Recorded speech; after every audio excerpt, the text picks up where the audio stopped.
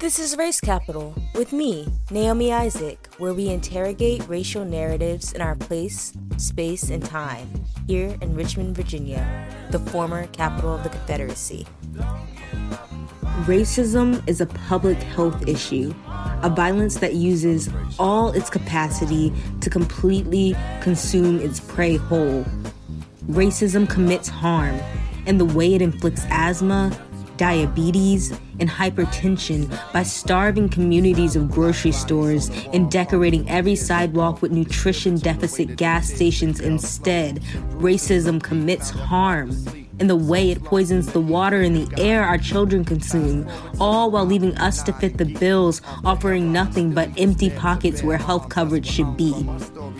In America, the so-called land of the free, Black people have been categorized as the prey and racism our relentless predator. And though we humor them by calling these injustices specific to the environment, we know that racism as an institution could not survive with unchained land. Which is why environmental justice seeks to be the intersection between land liberation, food autonomy, racial justice, and anti-capitalism. Environmentalism is a Southern Black radical tradition that's been touched and passed down by the tender hands of Black and Indigenous peoples. Environmentalism is our revolution, our abolition, our moral responsibility. It is our ultimate solution. Environmentalism is our prerogative. And this week on Race Capital, we learn from the Black advocates who know this best, who are working to free our food, communities, and people from oppressive systems. First, we talk with Juniper Battle, educator and earth worker from Richmond, Virginia, about Black farm work, food justice, and land reparations. Then we hear from Andrea Miller, co-executive director of People Demanding Action, from her home in Caroline County, to talk about Virginia's legacy on environmental racism, as well as the truth about the Rappahannock Electric Cooperative, one of the largest rural cooperatives in the nation. Next, Umpal founder Queen Zakiya Shabazz discusses the lead poisoning problem in Richmond, Virginia, and we reflect on our past governor's attempts at correcting racial disparities. We continue our conversation with water organizer Amaris Mitchell from Newark Water Coalition to talk about water justice and the unique danger of Black capitalists. Lastly, we end with remarks from Danville, Virginia native and former candidate for delegate Eric Stamps to talk about the impacts environmental racism has on public health. Stay tuned and listen closely. And I want to acknowledge the land that we are on. This is Powhatan territory, so-called Richmond, and I give thanks to those relatives for their stewardship. And so I'll introduce myself. I am Juniper. I identify as Black, maroon, queer, non-binary, earthworker, and educator. And I use they, them pronouns. So I do earthwork. I have taught after-school gardening for about a year. I've always worked in schools. My mama worked in Richmond Public Schools for all my life. So I automatically just stepped into that work, working at her schools as tutoring or as a teacher's aide. And when I first discovered after-school gardening, that's when I was like, okay, this is what I need to be doing, because in general, I've always loved being outside. I don't like being in school buildings because there's so much policing and surveillance, and it's not an autonomous space versus like what a community garden can be. And so I really lean into food justice work while I'm working with youth and children. And that looks like, for example, I taught in East Oakland at Coliseum International. And East Oakland is also experiencing food apartheid, so-called food desert. And a lot of times, we would talk about how far they would have to travel to get their food with their families, which was at least like 20 minutes away. And in most cities, we know that there are a lot of folks depending on corner stores for food. And so in those classes, we would talk about that and get deep into our culturally relevant foods that were relevant to our cultures, Black and Brown Indigenous cultures. And we would cook those foods in our classes. And we would do things like make smoothies. And one class we made pesto. Children and youth love cooking, and I really enjoyed that. And so that's how I tie in my earthwork with my work in the school system in a more abolitionist way. And I have volunteered on a number of community gardens in Richmond. I volunteered at gardens in New Orleans with some Black elders and at Soulfire Farm. And I also do a lot of earthwork with my dad as well. The privilege of farming and gardening with my dad has been so important.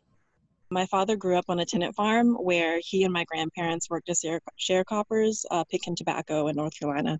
And it's been so incredible to witness him farm and garden on his own terms, at his own will. And it's been incredible to reclaim that work along with him. And it's also been so vital in helping me remember who I am. For me, it is essential for us to reclaim the dignity of working the land and uplifting our ancestors in a way that is liberating them too. This is also why I love exposing children and youth to earthwork. When I'm teaching gardening during after-school programs, it is truly amazing to witness students' curiosity. I love their joy when they see what they can cultivate. And I've had students save their seeds from their snacks or food during lunchtime and give them to me during our after-school programs to plant. And that to me is like one of the most precious gifts I've experienced in life. And so I think that says a lot about how much healing and collecting people with the land can be done. So can you kind of break it down for us, treat us like we're your students? Can you talk to us about earthwork and farming as a Black tradition, how you would explain it to Black youth and get them involved in this work? So in 1920, 14% of land-owning farmers were Black. Today, that 14% has dropped to 1%. 1% of farms are controlled by Black people, which is a loss of 14 million acres. And these are the peoples who physically built the agricultural system of this country. So, systemic racism and centuries of oppression has created such a disproportionate scale of Black land ownership and Indigenous land ownership. And I strongly believe that large-scale reparations and land redistribution is so important. But because of years of oppression and land-based trauma, as a result of enslavement, as we learn in schools, sharecropping, tenant farming, and convict leasing, our communities often find it difficult to return to the land. I can't even tell you how many Black elders look at me funny when I tell them I want to farm, which, I understand. I overstand, as my friend would say. When we talk about the ways enslaved Africans built this country off of their backs, pressing down on their knuckles to pull themselves up from tilled mounds, that type of survival technique is understandable. And being hesitant to go back to the land because oftentimes that has been confused with the oppression itself. But I think, it's also super, super, super critical to talk about Fannie Lou Hamer and George Washington Carver and how they transformed our food system for poor and working class Black folks in the South. Fannie Lou Hamer started a farming cooperative model in the Mississippi Delta called Freedom Farms, where she would raise piglets and distribute pigs to households in the cooperative. And these pigs were then used to feed a family for a whole year. And, that's a huge deal when you're Black and poor and working class in the rural South. Yeah, and I think that just needs to be emphasized. That's a perfect example of mutual aid and how Black folks have been doing mutual aid. Can you talk to us about land redistribution, land liberation, and reparations? Can you talk to us about what advocates like yourself mean by phrases such as that? We are stewards of the land, and when we talk about land liberation, we are talking about freeing the land from white supremacist heteropatriarchal systems from decades of exploitation and abuse. And as Malcolm X says, revolution is based on the land. Land is the basis of all independence. Land is the basis of freedom, justice, and equality. So, I wish more white folks would just step down and divest from their generational wealth that was built off of the backs of Black people and stolen land. I very recently liberated land in so-called Waverly, Virginia, Nottoway Territory. And I'm one of the few people that's been given land reparations. And that's something that I've always strongly believed was possible. And that's something my ancestors and my grandmother's grandmothers saw through. And it's not easy work. I'm on a reparations map through Soul Fire Farm. And you can go to Soul Fire Farm's website and go to their links and see the reparations map, where it's a Google map with little pins that you can click on and see what folks are up to, see what they need, whether that's a tractor or some funds to sustain their lands. And, I've had people message me, and when I say people, I mean white people with money, message me saying that they want to contribute to this land project that I dream of. And I've also, within that, I've had people be inconsistent of like, I don't know, not messaging me back once they hear what the work is, or I've had like a white person change their mind and like redistribute it somewhere else. And so you need patience, definitely. And then also just like straight up aggression, because it's so important, this work. And I've talked to folks about land reparations, and some of the feedback and response that I've gotten has just been sad. And I know with one friend, like we were having a conversation, and I was like, I'm going to go back to Virginia and I'm going to build a sanctuary for Cutie BIPOC folks. And I'm going to do this through land reparations. And when he heard land reparations, he was like, well, I'm not even going to hold my breath about that. And for me, I was like, okay, dang, Right. And so that's what I mean, when I say I think we need to be more aggressive just about large-scale reparations and land distribution. And that also means decolonizing and calling out some of these community gardens. So I'm talking about how a lot of these community gardens that are popping up in cities are oftentimes very performative and are used as a tool for gentrification. So I just encourage white people with wealth to step down, and especially if we want to continue to live on this earth, we have to give it back to the peoples who are of this earth. And so with that, I also want to express my solidarity with the Mashpee Wampanoag peoples in so-called Massachusetts, who are in the process, as we speak, of losing the last of their territory. These are the same peoples who welcomed the so-called Pilgrims and were present at the first Thanksgiving. And so the Mashpee Wampanoag peoples have been occupying the same region for over 12,000 years. So if folks want to find, more info and ways to stand in solidarity with them, which I highly suggest, check out the hashtag Stand with Mashpee and hashtag Mashpee and Wampanoag. And you can also Google it. There's a petition going around that's advocating for that land to continue to be preserved. So find the petition on Google and sign that. Jennifer, what is your privilege and how do you use it to disrupt white supremacy? So I grew up in a middle-class home, and I have a college education. I am English speaking, I'm able-bodied, and I can be cis-presenting. And I haven't directly been impacted by the criminal and justice system. So I use my privilege to advocate for folks who are incarcerated. And I volunteered with Critical Resistance, worked with the New Orleans Workers Group, and I am also a song member, Virginia chapter. So in general, I use whatever leverage I have to keep communities and my siblings as safe as possible. Lastly, if you just want to let folks know where they can follow you and the work that you do. Most of my social media stuff is on Instagram right now. And you can follow me on Wetland Maroon. So that's WETLAND_Maroon, MAROON on Instagram.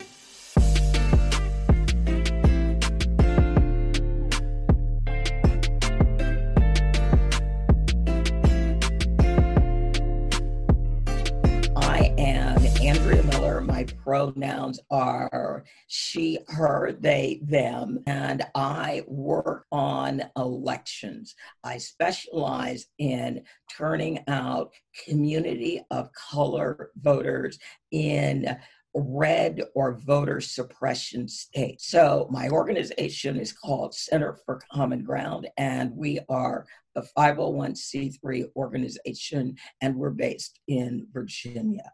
You can keep up with me personally on PD Action. I actually have a 501c4 called People Demanding Action, and that has both a Facebook page, facebook.com/PDAction, and you can also follow PDAction on Twitter. I'm involved with the Green New Deal, and the Virginia Poor People's Campaign is working on mutual organizing cooperatives. So our mission just got a heck of a lot broader because too many people don't belong to a rural electric cooperative. But there's a whole lot of people that need mutual aid, and some of that mutual aid might come in the form of mortgage relief. We're here in the South.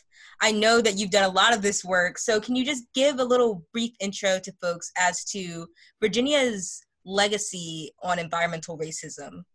Oh, Virginia's legacy on environmental racism is deep and it is long. When you look at the uranium mining, when you look at where the landfills are, when you look at the stolen land to build the nuclear power plant, and now when you look at pipelines and compressor stations, Virginia has not changed her policies over the centuries. It is still, if it is native land, ours for the taking. If it is historic Black land, ours for the taking. And that legacy continues. So how have Black organizers such as yourself been fighting back against these racist policies, and what work has been done since this election to really combat some of these more harmful things that are going on? Well, one of the things that's happening is the environmental community or the green community now has a whole new component. They didn't exactly invite us in, but we're here anyway.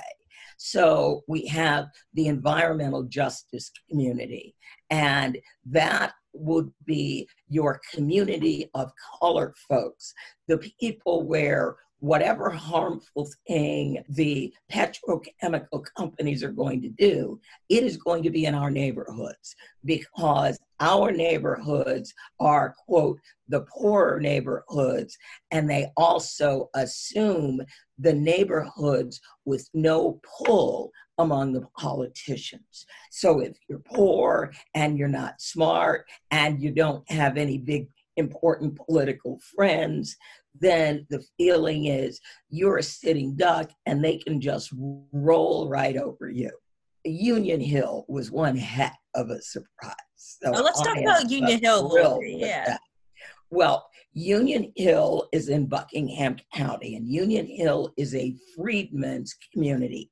That means this was a community that was started by the slaves who were freed from the plantation. So when we look at history and we look at the end of the Civil War, slavery no longer exists. You had the former slaves who had two schools of thought.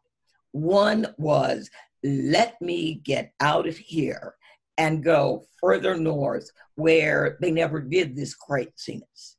And then you had the other school of thought of, well, the big craziness is over and this is what I know. So I can't see going a few hundred miles into the unknown where theoretically it could even be worse. I know this form of oppression and I'm willing to fight it. That's when you had this great migration. Some of it went west, some of it went north, and some of it said, well, we're going to just take our chances right here. And those were the freedmen communities. So some of those families in Union Hill had been on that land for 5 generations. So there was major, major history there. And who were the major aggressors in that situation? Dominion Energy, the corporation that everybody loves to hate. Again, you have Dominion Energy saying, we've got an opportunity to make a lot of money on fracked gas. But because we are fracking this gas in land that is sort of leading up into the hills, but they had no intention of using it in Virginia, so they had to push it all the way to the ocean. Well, once you get out of the foothills, Virginia gets very, very, very, very flat. Liquid oil, whatever it is, gas, doesn't just automatically flow downhill when there's no hill. So they needed a compressor station. So they came up with the idea, let's put a compressor station out in the country where the Atlantic Coast Pipeline and another existing pipeline can meet, and then we'll push their product to the ocean from there. And they told the community, we're going to be building a small to medium-sized compressor station. Well, when the community actually saw the plans, it was one of the largest compressor stations in the world. And the problem with compressor stations is you've got fracked gas, which is highly volatile, coming in and then being shoved under pressure down a series of pipelines. Now, these pipelines coming out of the foothill, some of this territory is rugged terrain. Pipelines break, pipelines explode. The fracked material comes into the compressor station under a tremendous amount of pressure. They don't manage that pressure properly. The compressor station can explode, spewing out all this product. Again, we've had these explosions happen, not so much with the compressor stations, but with the pipelines where people have died, and it has just been horrific. These things are like a bomb going off in your neighborhood. And some of the people in Union Hill lived 150 yards from where they planned to build this compressor stations. And a lot of these people were older people. And again, if you know anything about fracking and why New York State and other states have tried to ban it, it tends to poison the water, it tends to poison the air. And so when you've got a lot of older people, this was really going to start producing some major health issues. And if you know anything at all about southern states and rural communities, you know they generally don't have hospitals there. 2 hours away, you've got to go to Richmond, or maybe go an hour away and go to Charlottesville. So if something does happen, there's no infrastructure there to deal with the magnitude of what can happen if something goes wrong in that compressor station or in the pipeline. It just doesn't exist. So let's talk about rural communities for a second here, because in Richmond, we're kind of used to our elected officials selling us down the river for corporate interests, specifically for Dominion's interests. But I think what doesn't get a lot of attention is the way that Black folks and marginalized folks in rural communities are really affected by energy bullies as well. Most people, when they think of electricity, they always think of the big giant in Virginia, Dominion. Well, if you live in rural Virginia, you don't get your energy from Dominion at all. And that is because in the 1930s, when they were Virginia Energy and the rural communities wanted to get electrified, they basically said, no, we're not going to go out here and put up infrastructure to electrify 12 houses in a mile. That is not profitable. So President Franklin Delano Roosevelt said, we are going to electrify America. all of it. And that includes rural communities. And so what he did was they created this thing that they called a rural electric cooperative, where citizens in a rural community got together and they elected leadership who would manage the nonprofit business of supplying electricity to the community. And rural electric cooperatives were born. There are 13 of them in Virginia. I am a member owner of the largest rural electric cooperative in Virginia, Rappahannock Electric Cooperative, and they are the second largest rural electric cooperative in the country. So they're huge. In the old days, remember, these were farmers and people who owned the general store who all got together, and for the benefit of the community, they electrified it.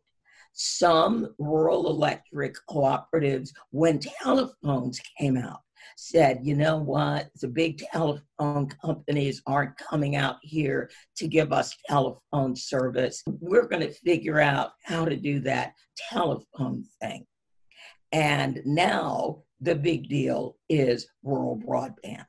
And that is really critical now that we've got kids home from school, people trying to work from home. If you don't have good broadband, you're just totally out of luck. And so that's where you can really start seeing the rural electric cooperatives that have not lost their meaning or why they should be here. Central Virginia Electric Cooperative, they are providing broadband to their customers because they realized it was important. The federal government had grants and loan programs. They took advantage of that. The state of Virginia had grants and they had loan programs. They took advantage of those.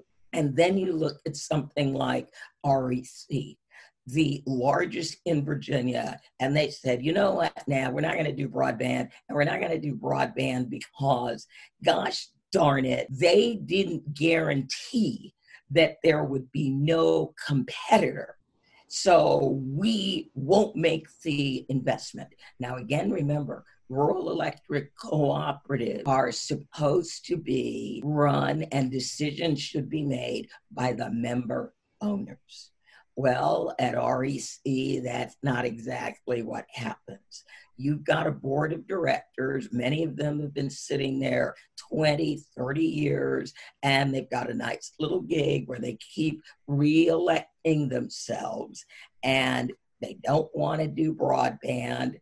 They don't want to pay out or even tell people what their capital credits are. Remember, rural electric cooperatives are nonprofits. They are not allowed to make a profit. They are not profit-making corporations paying dividends to shareholders. Everybody that pays a bill to a rural electric cooperator is a member owner, and we all have one share. They've even decided when they have board meetings, nope, don't want to have the board meeting either. So if you live urban, you probably, if you're in Central Virginia, have Dominion. If you live rural, you have Rappahannock Electric Cooperative, or you might have Central Virginia Electric Cooperative. Those are the two that are literally right outside the Richmond area. But there is no energy choice. What do you think is the importance of having not only Black voices, but Southern voices be the center of climate change and environmental justice conversations? Well, it's really critical. Black voices, and I'm Black Cherokee, so I'm going to say Native American or Indian voices as well, right. Because historically, it has been Black and Native land that has been appropriated for the most unhealthy, cancer-causing pollution spewing things that petrochemical companies can come up with. Again, they're always in our neighborhood. Now, the argument they're going to make is, well, land is cheaper there. Well, yes, land is cheaper there, but when you look at the communities that live there, the communities are poorer. The communities have less access to health care than wealthier communities would have, and these communities are the most vulnerable. So when you look at the pipelines, they always promise, oh, there's going to be jobs. Well, the part they forget to say is, but not for the people who live here because they're specialty jobs. So we'll be bringing people in from Utah. Thank you very much. All right, my last question, Andrea. What is your privilege and how do you use it to disrupt white supremacy? Ooh, all right. One of my privileges is that I am bold, I am outspoken, and I'm old and I'm evil. And I've gotten to the point where I would call myself a red hat lady. And I don't need to miss words. I can tell somebody, look, I can tell you what I'm here for. I need 30 seconds of your time. Here, you can look at your watch. Am I on the clock? Here it is. You know, no foreplay, just boom. This is what I want. Foreplay is overrated. You're listening to WRIR LP 97.3 FM Richmond Independent Radio. And this is Race Capital with me, Naomi Isaac. Well, it's Good Tuesday. I'm Queen Zakia Shabazz, and I'm from Earth. I was born in South Carolina almost 60 years ago. My pronouns are me, we, and us. And I can be followed at United Parents Against Lead.org, www.upal.org. We also have a Twitter, which is UPal National, and on Facebook as well. And also I can be found at www.baejc.org, which is our is another website for the Virginia Environmental Justice Collaborative, where I serve as coordinator with 32 other wonderful environmental justice and green and academic organizations and community-based organizations. So I serve as coordinator, and I'm also the founder of United Parents Against Lead, which was founded about 25 years ago when my son was poisoned by lead in an old house we were renting in Richmond, Virginia. And that prompted the founding of the organization, which has grown to become a national organization advocating on behalf of lead-poisoned children and their families. And we look to make sure that the family has resources and access to education, medical access, and of course, safe and affordable housing. And we've worked over the years to educate parents, educate the community on lead, and to make sure that children can live in a clean and safe environment. So we actually go in and remediate homes of lead when we have funding to do so. Can you talk to us more about lead poisoning and the effect that it has on communities and children? Oh, yes. Well, lead poisoning causes permanent and irreversible brain damage. So a child that is poisoned unfortunately doesn't bounce back and cannot, it impedes their development. Communities, especially low-income, divested communities, are pretty much left to fend for themselves because there's the housing that's run down. There's slumlords that don't have the means or don't have the care to fix the properties up so that these families have a safe place to live and that we're not moving from one contaminated environment to the next. And so a lot of our communities have just become really distressed, and the properties have been allowed to just lie dormant without any kind of maintenance, and which leaves very little choices for for low-income families that may be at risk of living with lead poison and other environmental hazards. When it comes to the response from elected officials and how they've dealt with lead poisoning and the effect that it has on folks in the community, what has been your experience with that? It's sometimes kind of hit and miss. We've been talking with local elected officials, city council members. Sometimes you have them on your side, sometimes not. Of course, publicly, all of them act as if they are on your side. I remember going to a city council meeting years ago and taking maybe like 50 pairs of shoes that represented lead poisoned children in the city of Richmond.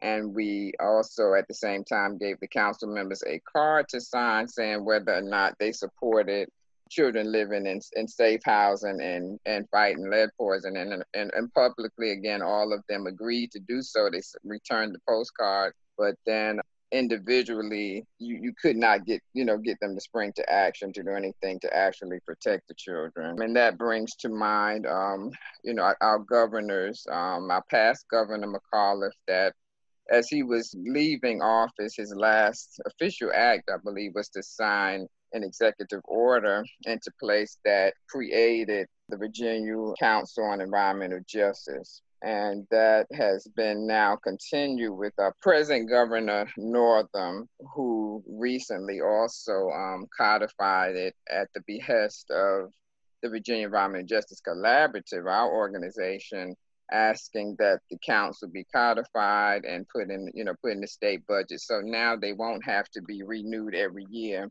It will be an entity that will be there, and we advocated for the council so that we would have a place for communities to have a voice and to be able to bring whatever environmental justice or racial justice issues that we are facing across the Commonwealth.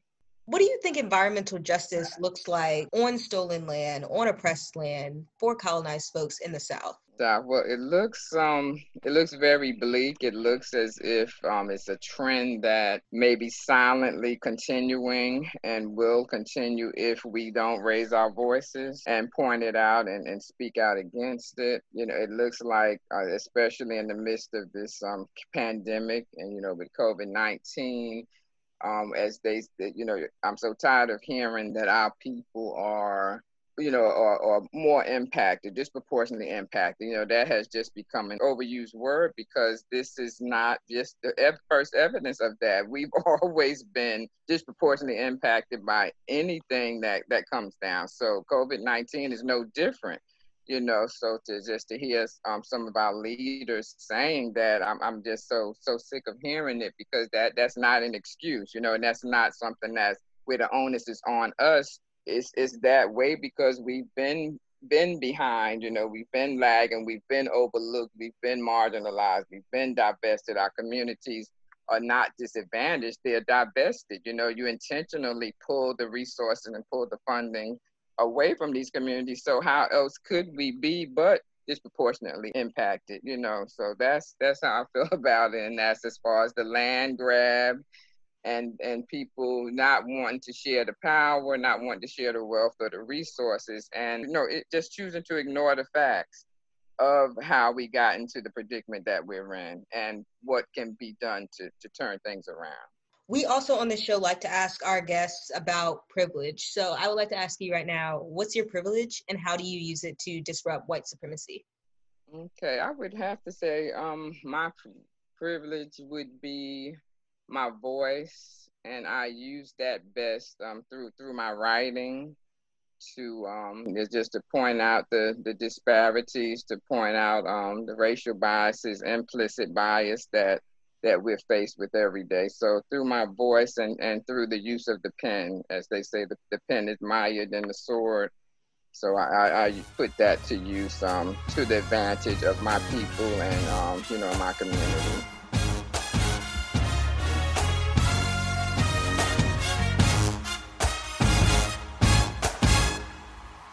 Okay, so my name is Amaris Mitchell. I'm from Jersey, and I'm a water organizer with the North Water Coalition. My pronouns are she, her. And you can follow for updates around the Newark Water Coalition at Clean Water 4 Newark on Instagram. And you can also find us on Facebook and Twitter as well, at Clean Water for Newark, I think under the same handle, or the Newark Water Coalition. So let's just hop right into it and start off by talking to folks about the work that the Newark Water Coalition is doing around water justice, and maybe just touching on what that means. So what that looks like is filling the gap between narratives. The issue with what we experience from Newark to Flint is the information, or like the stories that people, or stories of what people are going through, not being amplified. So thankfully, you doing what you do, interviewing people, interviewing organizers to talk about what we do really helps, because this isn't stuff that you see in the mainstream media or stuff that might be coming from public officials. So a part of what we do is try to advocate on behalf of our community members, particularly when it comes to the lead in the water. So we definitely build with people from all over the globe, but specifically we do work in Newark, New Jersey, because there has been a lead crisis issue in our water for we don't know how long. And it first came to the front, or the forefront of people's minds in 2016, when families, or people who were connected to schools and hospitals and dialysis centers, received notice that there were higher lead levels in their water lines or water service lines. So with that, it wasn't until 2 years later that the city confirmed that there was an issue with the water. So we were kind of organizing and advocating, saying we want testing to be done, not just in our schools and hospitals and dialysis centers, but in people's homes, and for just for somebody to say that it's happening, and for the information to get out. So we fill that gap of the narrative of what information is there, how you can test your water, or that you should test your water to see if it has lead in it.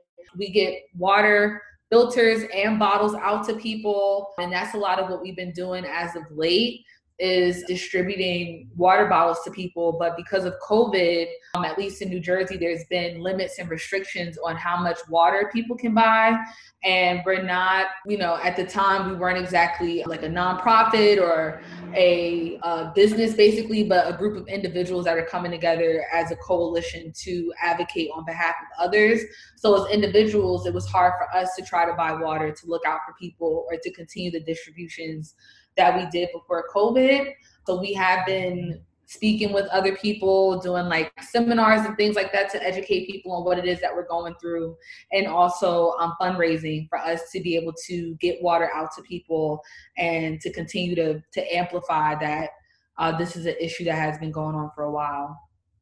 How can we visualize water justice? What do you think that looks like for colonized folks? What does that look like for colonized folks, especially in cities and municipalities? I would say what it looks like is for people to not just accept what the media or officials tell them, but to try to do research themselves, to look into what's going on around them, to do their Googles, as people say, or to talk to their neighbors about what they know, and try to compile information together, to try to be scientific in the information that we gather, where it's we know the land. I'm from East Orange, which is a neighboring community out of Newark, and most of my life, people talked about how Newark had really clean water while East Orange water was dirty.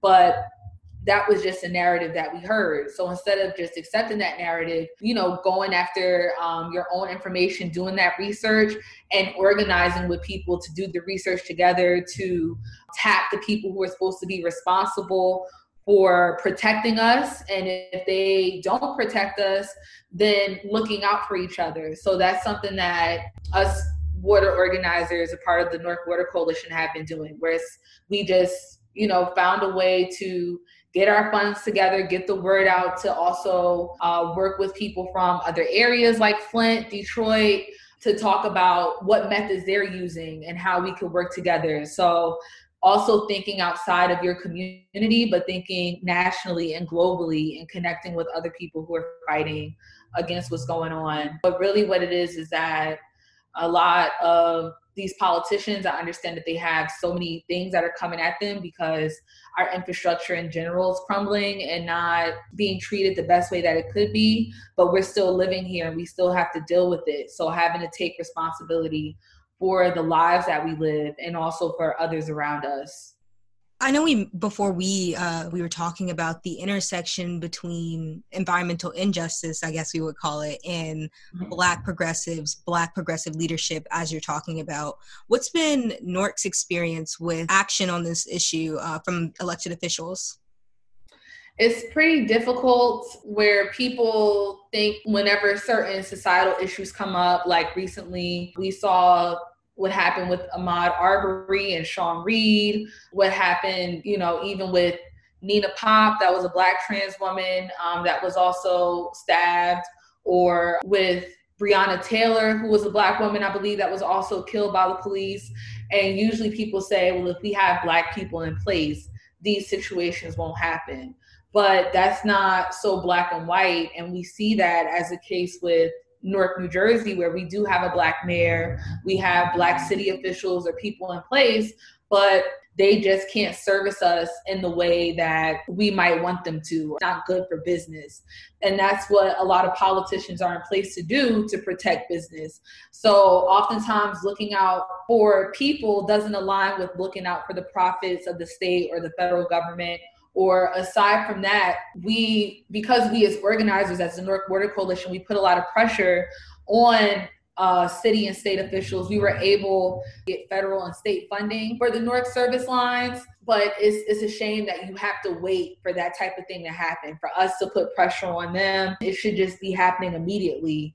And if it was a case where it's not just one person or a set group of officials in charge, but people in charge, it would have been got fixed, because it's our lives, So anyway, that's also to say that sometimes it's hard to communicate with people and say, hey, we know that you have love for this politician who looks good for the city, but they actually lied to us, or they don't have our best interests at heart. And people, they don't want to trust that or hear that because they believe that this person looks like me, or they're part of my neighborhood, or they've gained my trust. But if you look at even a video that the city of Newark posted about one resident who was talking about the lead service lines, he said that he didn't know that it was lead in his water, or he doesn't exactly understand what's going on.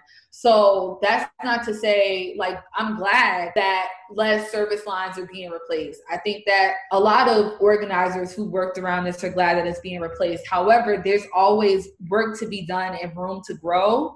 And organizers or people shouldn't be shot down when people critique or question the things that our city and state officials do.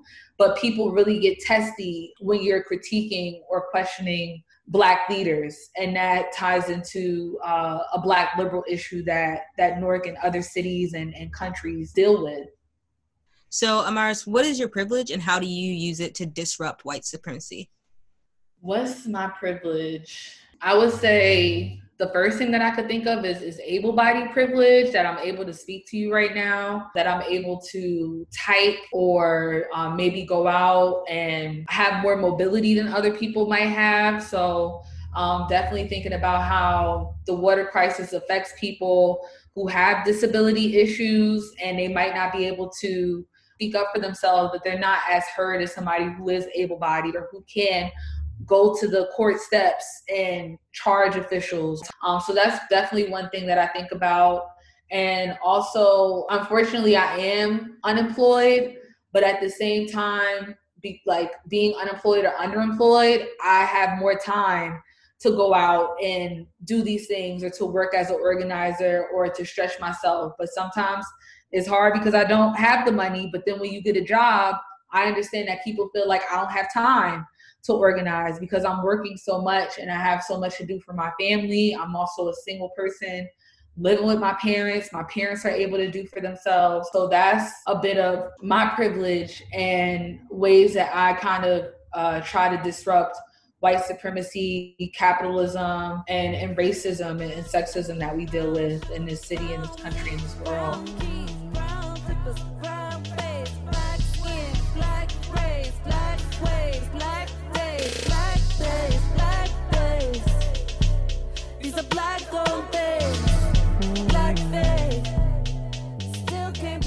My name is Eric Stamps. Born and raised down in Danville, Virginia.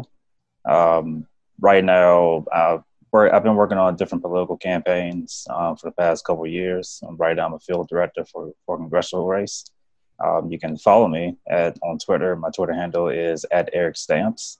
You can also follow me on Facebook as facebook.com/the Eric Stamps. And I'm also on Instagram. My handle is Eric Stamps VA. And my pronouns are he and him. Obviously, we're living during a pandemic, a global pandemic. And so what's on a lot of folks' mind right now is healthcare. Can we just talk a little bit more about the way that healthcare and environmental racism correlate? Yeah, exactly. It's definitely intertwined. And if you've ever gone through or, walked through a African-American neighborhood anywhere, one thing you can always notice is on a lot of the doors, you'll see the no smoking because oxygen is in use sign. Other things you can look at are how closely a lot of times these houses are together. If it's apartment complexes, it's 6 to 8 different units compacted into one space. And surrounding that are plenty of environmental hazards, dealing with like electrical equipment, power stations, plants, landfills, or just lots of traffic, things like that. So, anytime you have a lot of people in a very small enclosed space, and there's also not a lot of nature, not a lot of trees, or it's just a concrete jungle, basically. And then also add on top of that, all the pollutants that are in the air that predominantly affect these areas, it's going to lead to a huge catastrophe, especially related to healthcare. We know that predominantly African Americans have a high rate of asthma, especially find that amongst young people, really across the board, but it definitely affects Black and brown people. And we know that with coronavirus, it affects the lungs. Your older individuals, a lot of them are on oxygen. I'm sure a lot of us can point to 1 or 2 people that we know personally that rely on oxygen. And coronavirus deals with the lungs, it affects that. And just going even further, with decades of systematic racism, the fact that African Americans have never been able to have adequate health care. We don't have a national healthcare system, a single payer healthcare. If you're in a rural area like where I am in the county, or even in the city of Danville, a lot of people don't like going to the hospital here because they just feel like it lacks the quality of care. So when you have that mistrust of going to a local hospital here, and also the lack of resources because rural hospitals have been shut down, not only in Virginia, but really all over the country over the past decade. It again just, leads to a huge catastrophe when you have a pandemic like this. And when you have those kind of problems and that mistrust and the fear of coronavirus, because a lot of us are seeing that people that get this disease is predominantly affecting African Americans. They may not go to the hospital if they feel sick. We hear plenty of stories of people calling the healthcare provider and they have the symptoms, but they can't get a test. That's a problem. And we're also seeing now that people don't want to go to the hospital if they have other problems. We're seeing an increase in folks dying from cardiac symptoms or even having strokes. So I say all this to say that, all the disparities against people of color, it just makes situations like this a lot worse. Can we get a little bit into the intersectionality, as you mentioned, of the disparities that folks, especially Black folks in Southside Virginia, Southwest Virginia, rural Virginia, might be facing in addition to health issues? Okay, yeah. So I'll point to one area, like in the Martinsville and Henry County area. There's a huge spike in African American women that have breast cancer, and also with that, there are not enough physicians, healthcare providers to help those people that have to deal with that. I think back in 2014, there was a coal ash spill into the Dan River from Duke Energy down in North Carolina. And since then, we've had a lot of problems with the water quality. Though the government may say it's safe and legal, we all know that just because they say it's safe doesn't mean that it actually is. And especially with the administration that we have now, lowering the EPA standards so companies can put more toxins into the water, and also lowering the requirements for dealing with coal ash. We know that when those pollutants get into the water, people predominantly they have to choose between drinking tap water or water out of plastic bottles, which also has a problem. I say all that to say that with the, just dealing with the water situation here, and you just point into the high cancer rates among African American women getting breast cancer. It just shows how everything is interconnected. You have a lack of quality healthcare services, a high rate of people getting a certain disease, and then an environmental factor that most citizens, we don't have any control over our water quality. We just have to accept pretty much what comes out of the faucet. Everybody can't spend hundreds of thousands of dollars on filtration systems that can filter everything throughout your home. Even if you just consume bottled water, you still have to cook and bathe with the water that comes out of your sink. Lastly, on Race Capital, we like to ask our guests what their privilege is. So what is your privilege, and how do you use it to disrupt white supremacy? Yeah, I think my privilege is that I'm one of the few political operatives, especially Black political operatives in Southern Virginia.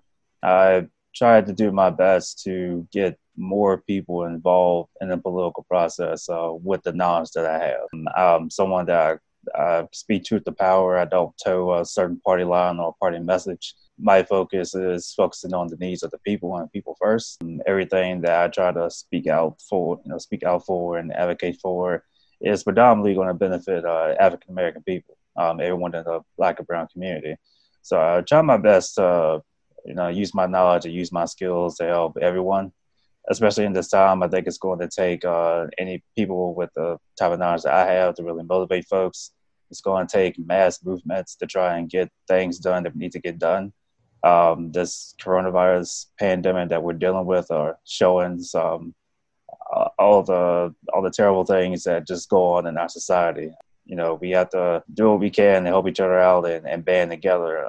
Because one of my fears with us reopening all over the country is that it's going to, the death toll and everything is going to get out of the headlines. We're going to see scores of Black and brown people dying from coronavirus.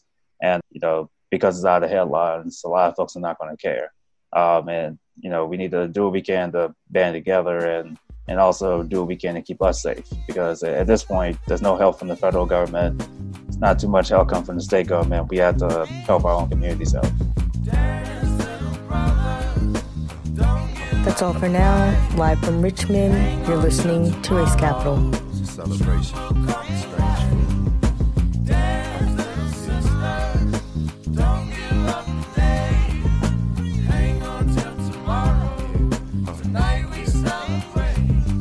Black bodies on the wall calling from years ago. It's spiritual the way that them tears they fell slow. Roots and bruises so deep, found it hard to sleep. Souls lost in the heat, pray to God to keep.